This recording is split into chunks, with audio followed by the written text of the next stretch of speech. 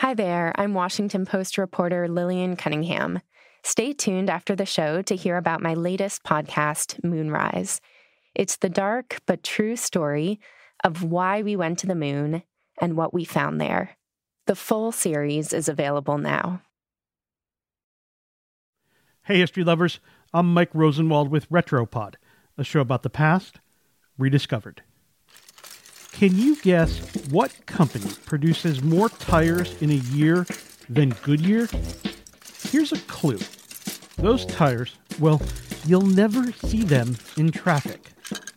Still not got it? Here's another. It's notorious for causing pain to soles of bare feet all over the world. Still guessing?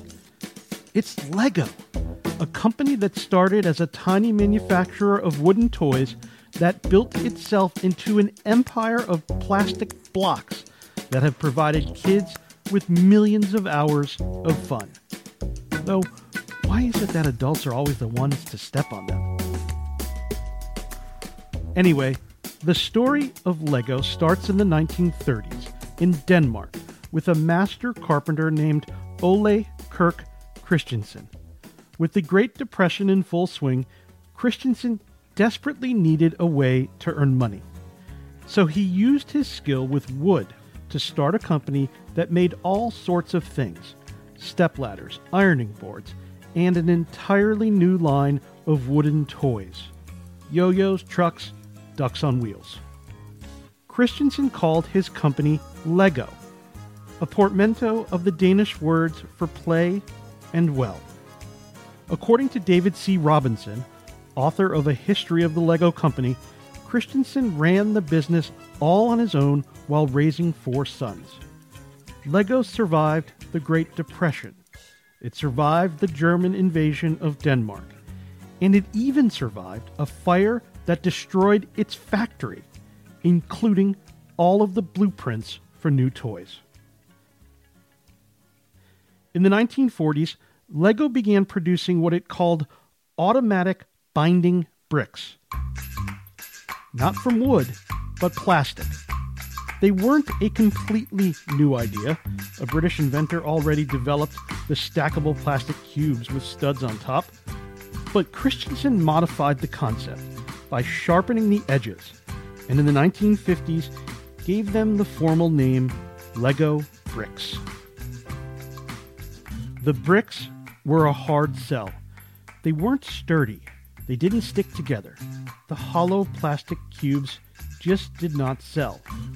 Then, in 1958, Lego got a patent for an idea the company had been working on for years: a new stud and tube design that let the bricks snap together without coming apart. Christensen died the same year, leaving his son to take over the company, so he never had the chance to see what happened next: a total revolution in children's toys. After watching children play with the bricks, Lego executives realized their future success was not about the brick itself, but about the worlds it could help create.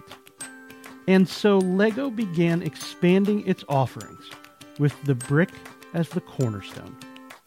In the 1960s, the company's bricksmiths invented a Lego wheel, a round brick with a rubber tire. In the 1970s, there were miniature figures to populate the Lego towns. Then, castles with knights, kings, and queens. Astronauts came soon after. By this time, toy makers around the world were trying to replicate Lego's success. When the last of Lego's patents for its bricks expired in the late 1980s, the company tried to fight back against imposters and failed. But it hardly mattered. Lego experienced double-digit growth in sales, with control of over 80% of the toy construction market. And then, in the 1990s, Lego found another way to solidify its place in the imaginations of kids and their parents. Lucasfilm was about to release its first prequel to the original Star Wars movie. Executives there wanted to license a set of Star Wars toys to come out at the same time. At first, Lego executives were wary. they valued their company's independence and worried about aligning themselves with a franchise that contained violence. But the company surveyed parents, and they didn't mind the partnership. So the result was the Phantom Menace Lego line.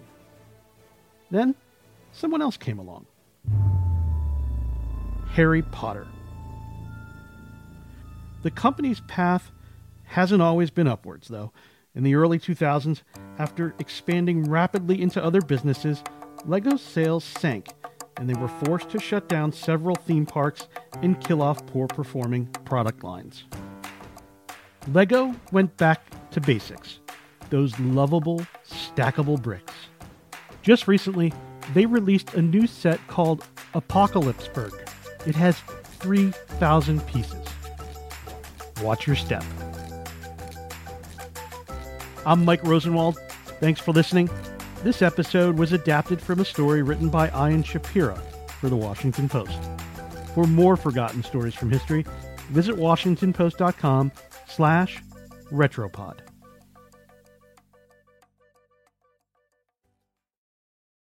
Hi, I'm Lillian Cunningham, host of the Washington Post's presidential and constitutional podcasts.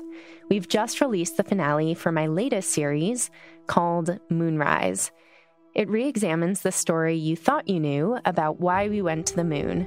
I dig into newly declassified documents and presidential records, closed-door political deals, the Cold War nuclear arms race, and even the history of science fiction to tell a new story about space. Listen on your favorite podcast app or at washingtonpost.com/moonrise. You can binge the entire series, available now.